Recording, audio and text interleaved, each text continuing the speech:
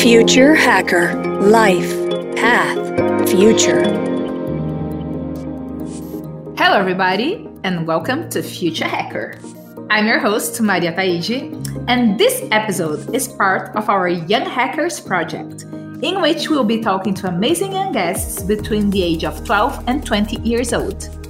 The Young Hackers series is a partnership between Future Hacker and Be Singular, a unique learning platform on exponential technologies that empowers the next generation to create real and responsible impact by working with the technologies of the future. Young hackers will be able to collaborate with Be Singular's digital channel and will get to publish their blogs, articles, and also have an opportunity to be selected as Be Singular ambassadors with special discounts on the courses. So today we're talking to Alice Heiman. Alice is a curious high school student from Sweden with a burning passion for programming and the natural sciences. She started to teach programming when she was 15 years old. Can you believe that? Since then, she's been involved in getting programming into the Swedish educational curriculum, being part of a startup working with carbon offsetting, and helped students in her school study more efficiently. She's a member of the Swedish national team of young scientists with her research project on artificial intelligence that has taken her to science competitions in 4 continents. How cool is that? So today she works together with the Swedish researchers at AI Sweden to explore the exciting possibilities of language models. Hi, Alice. It's amazing to have you with us today. How are you doing? Hello, Maria. Thank you so much for having me. I'm doing so good today. It's really cool. You have a really cool background. So, let's start as the usual way. Just tell our listeners about your journey and whatever, like your family, the way you grew up, anything you could share with us that made you the, amazing girl you are today. Yeah, sure. So, I grew up in Stockholm, Sweden, and I guess I've always been fascinated by the world around us. I remember just sitting on in the parks, just watching these hot air balloons and being just so baffled about how can something so large as a hot air balloon float in something so light as air. And I was like, how does this function? And I remember my dad then taking the time to explain to me about density and how you heat up the air, it gets lower density, and that's why it can start float. And I was like, whoa, that really blew me away, that this principle of density could all of a sudden explain so much around me. So then I really got into the natural sciences and learning how things work and being really just inquisitive and exploring. And that's also why I've been exploring on my bike, going around in the forest and doing all these activities and being a detective. I kind of wanted to be a detective when I was a bit younger and watched a lot of Scooby-Doo and really went involved in that. But then I went to this summer camp during the summer where you have the programming. So it was one of Sweden's first summer programming camps. And I went to that, and then I was just completely hooked on this coding when I made my first program. It was sort of like a high-low game that you had to guess the number to get correct. So you had to guess the correct number between 1 and 1,000, and it gave you some clues guess lower or guess higher. And it was just so cool that you actually had the power to make something yourself, to actually be able to create your own program and your own thing from scratch. Because I really see coding as a very creative thing. Just like you can paint and you have your brush and you have your paintings, coding for me, that was my form of painting. It was I got a keyboard instead of my brush, and the programs, they are my paintings. But the thing about these paintings is that they can solve problems, right? They can be interactive and they can really do stuff. So, when you learn something cool and you just have to tell others about it, well, that was also as soon as I came back from this summer camp, I just wanted to teach all my friends about coding and this is so cool. You have to try this out. And I guess I just understood then more and more how much technology we actually have around us. Especially in Sweden, it's really everywhere. In every lamppost, there's a computer regulating when it should be on or off. Or at school, we use computers to do our schoolwork, or we have computers everywhere, really. And it was just this part of society that I haven't really seen before, like all the things that actually go on behind the screen. So with my dad, he worked as a pilot first, and that's kind of why the hot air balloons, I suppose. And he was also very interested in computers and radio telecommunication, so he really inspired me to keep on going and gave me also resources for pursuing coding. So I took some courses after school and kept on going, and then started working for this programming summer camp to teach others about programming as well. And then on my other side, my mom is a lawyer. So you kind of had this split in the family that you had both the social sciences and the natural sciences. And it was really nice to be able to then combine those things and use them. So like I was really fascinated by the Swedish language, or just language in general. And then how can we use statistics or natural science to then analyze language, like how we use and write. And that's kind of what I did in my project, and that took me to the Swedish national team. Listen, I absolutely love your passion and excitement talking about that. And the way you talk about programming, I do hope that is going to inspire more girls to get interested and search for more information and try it, right? It's absolutely lovely the way you talked about, using it as your brush, but, having the plus that are actually solving something. It's the best definition ever. So thank you for that. And I do hope that it gets into many girls' ears. Let's spread the word. So, let's dive into your project. So as you told me, like you used your free time, basically like your Christmas break, to start creating your very own projects, which you apply to the National Science Fair. So what was that about? Yeah, sure. So I took like Introduction to Artificial Intelligence course on the free platform edx.org. And the last chapter was called like NLP, or Natural Language Processing. And this is all about using programming to analyze language. And I was thinking like, how can I apply this? And can I apply it? So what I did was I used then statistical models to analyze the emotions of words. So more specifically, also then gendered words such as woman and man, or he and she. So I took like a lexicon of 6,000 words that previous scientists had labeled with different emotions. So for example, they had labeled the word beautiful to be really positively charged. And maybe you have the word horrendous, and it really had these other emotions that are not that positive. And then I looked like, how often do we use masculine and feminine terms in conjunction with these other words? And then to see like, okay, but do we use feminine terms or masculine terms more in different settings? And then I looked at around 5,000 books published between 1830 and 1930 and see like if there was a trend over time. And then what I saw was that the positivity and negativity was quite similar, but that masculine terms were more linked with trust, and that the word mistress was most linked with sadness, which was quite to be expected, I suppose, with just like the sadness part. Okay, that's super interesting. And then you mentioned to me also about this current project of yours, which is related to air pollution. So what are you working on this matter that is super relevant nowadays, right?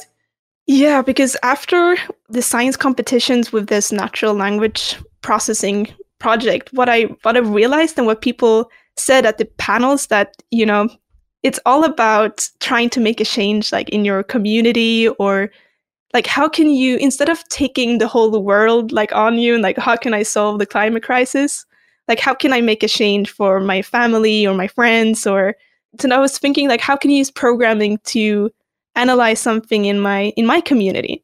So in Stockholm we have a very large network of public transport and subways. So a lot of people, I think around like 500,000 people, it's like crazy how many people use the subway every day.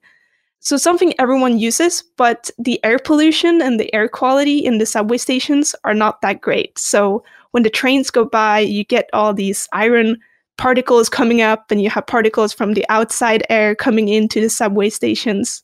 So me and my classmates, what we did, that we borrowed some sensors from 2 universities in Stockholm. so KTH and Stockholm University.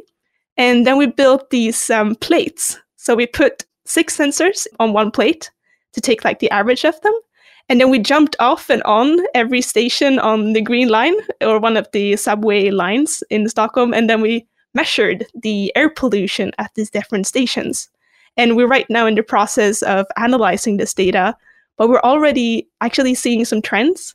For example, all stations that are outside seem to have lower air pollution than the stations inside.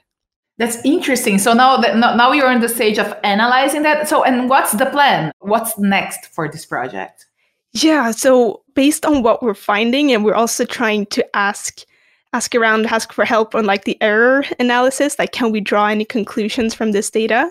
But if we find something, we already found some stations that seem to be like the worst station or the hotspots. And if we can see that these results are statistically significant, we will definitely send them into those ones who run the Stockholm subway.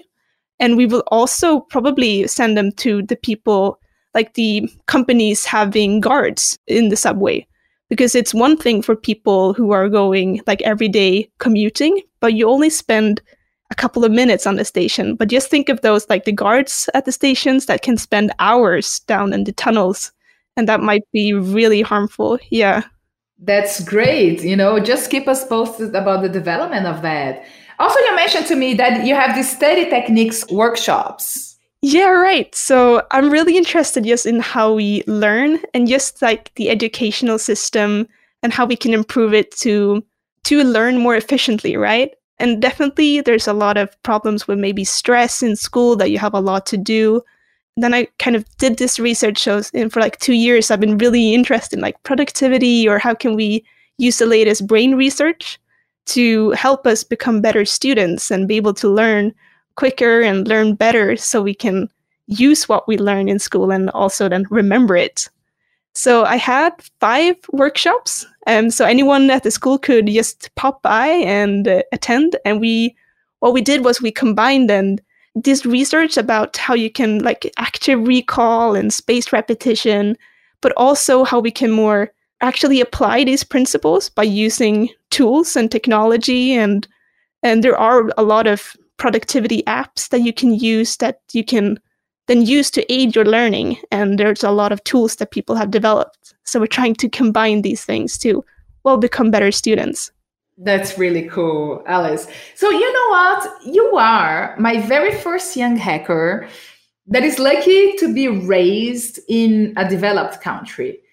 But still, you did mention to me that STEM subjects are also dominated by men in our region. So what's your view regarding the access to technology versus the challenge to increase girls' interest in this topic? Because, usually we think that, it's a lack of access, but it's a lack of education. That's not the case, right? So we all know how diversity plays an important role into driving us to this more inclusive future, and to have unbiased AI and machine learning. So what's your view on that? So what do you think are the reasons?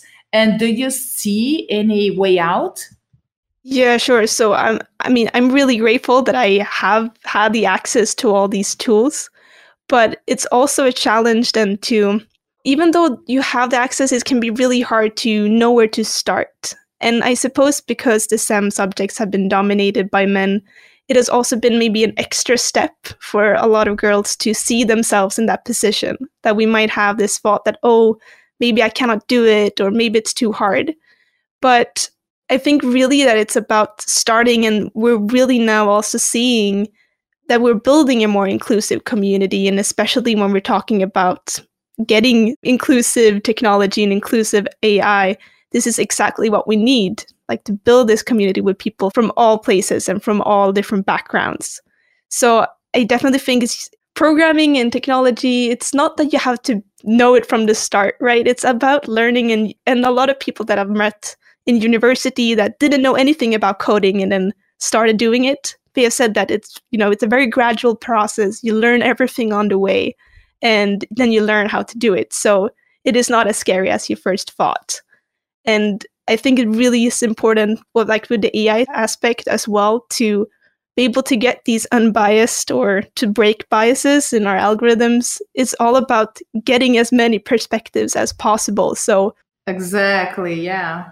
and I mean, that can sometimes, like, just your unique perspective could a lot of times be much more important than some kind of knowledge or on a scale that you know this or this much. Just that you have a unique perspective, that you're, for example, that you're young, or that you're a woman, or that you come from this country or this continent, or you just have been exposed to different situations that no one else have, because we're all like a mixture, like a unique mixture that, no one is the same.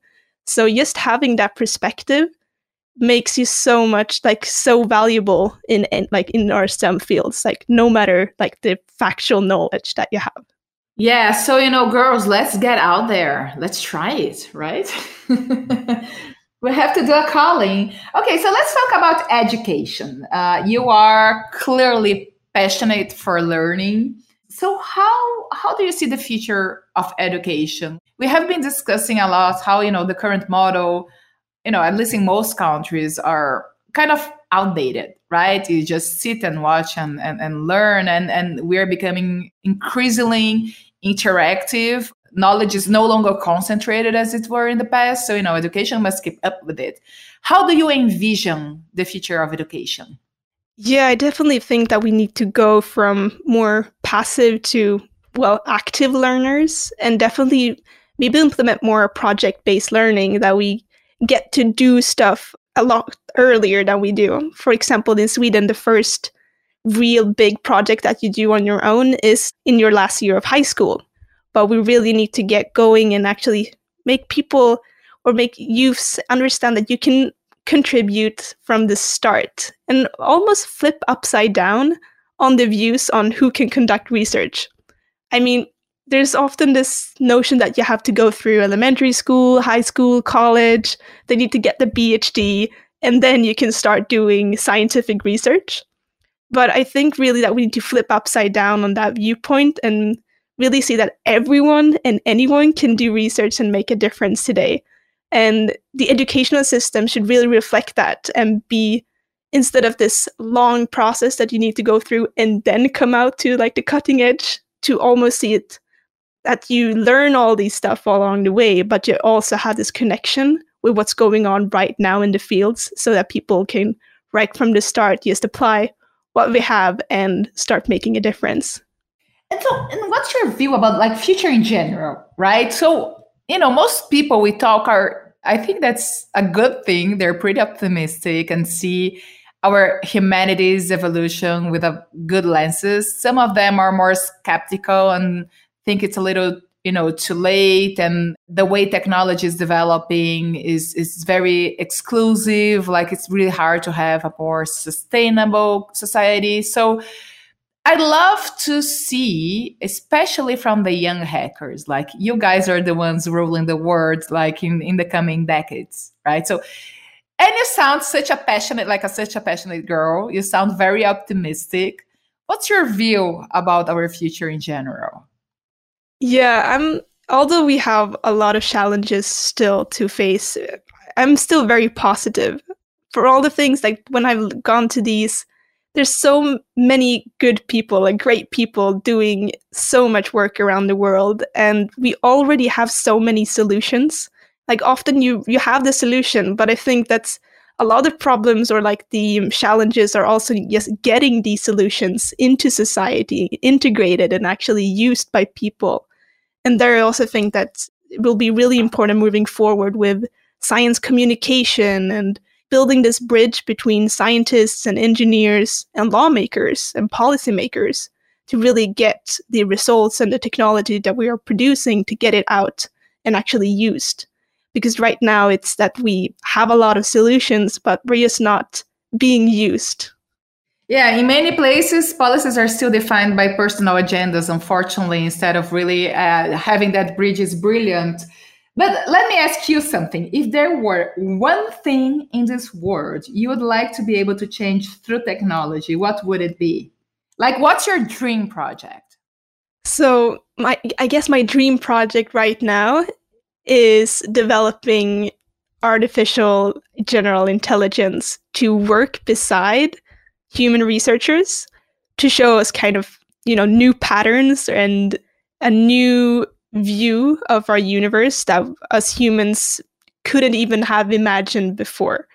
That we can build algorithms with AI or with other types of algorithms and systems to go through all the data that we have access to and give us new insights in how the universe works, or give us new insights in how to solve problems, and really be this system that can help us and really accelerate our research and our ability to solve problems. And I think that would be so, so cool. That really sounds really cool. You're basically saying figuring out solutions that we couldn't possibly imagine without the use of technology for that. So lastly, do you have any advice for the young people out there? They're interested, not only girls, for anyone that is interested to venture into STEM subjects, but doesn't really know how to start. As you comment, there are so many ways, there are so many doors. So what's your advice? I would say my advice is to really start small and first ask yourself, how can you make a difference for your family or your friends or your local community? If you can find a problem around you that you think that, oh, this one I might be able to solve. So find a problem in your local community and really have that as a goal. And then you can use, for example, go to the library, maybe you can borrow a computer, and then you can start to research on how you might be able to solve this problem. And if you want to do technology and coding, there's a lot of resources out there. You can maybe try 1 hour of code on Khan Academy, take a course on Free Code Camp or Code Academy, but be more specific. Use this then problem or project to guide you and to be like the guiding light. So it's to always have a purpose with what you're learning, because it's not really about trying to learn everything at once. So if you have this project that you can work towards, your efforts will be more directed and it will be easier to find information. And also tend to not be scared of asking for help. Ask for guidance and see how other people, so where you want to be, ask them, how did they get there? How did they do? And what have they learned on the way? So really ask people, find something that you might be able to solve and find this problem, and then you can start getting resources from that. Because knowledge alone is not power. As Jim Kwik said, it's when you take knowledge and apply it, that's when you have power. So to really find the action that you want to take, get the knowledge, and that's where you're gonna go. That's perfect. Thank you so much, Alice, for being here with us today and for inspiring many people. And you know what? You're now an official young hacker and you're officially part of the Future Hacker Inspiring community. So I'm sure we are going to be hearing more from you. I'm wishing you all the best. Thank you so much, Maria. Future Hacker. Life. Path. Future.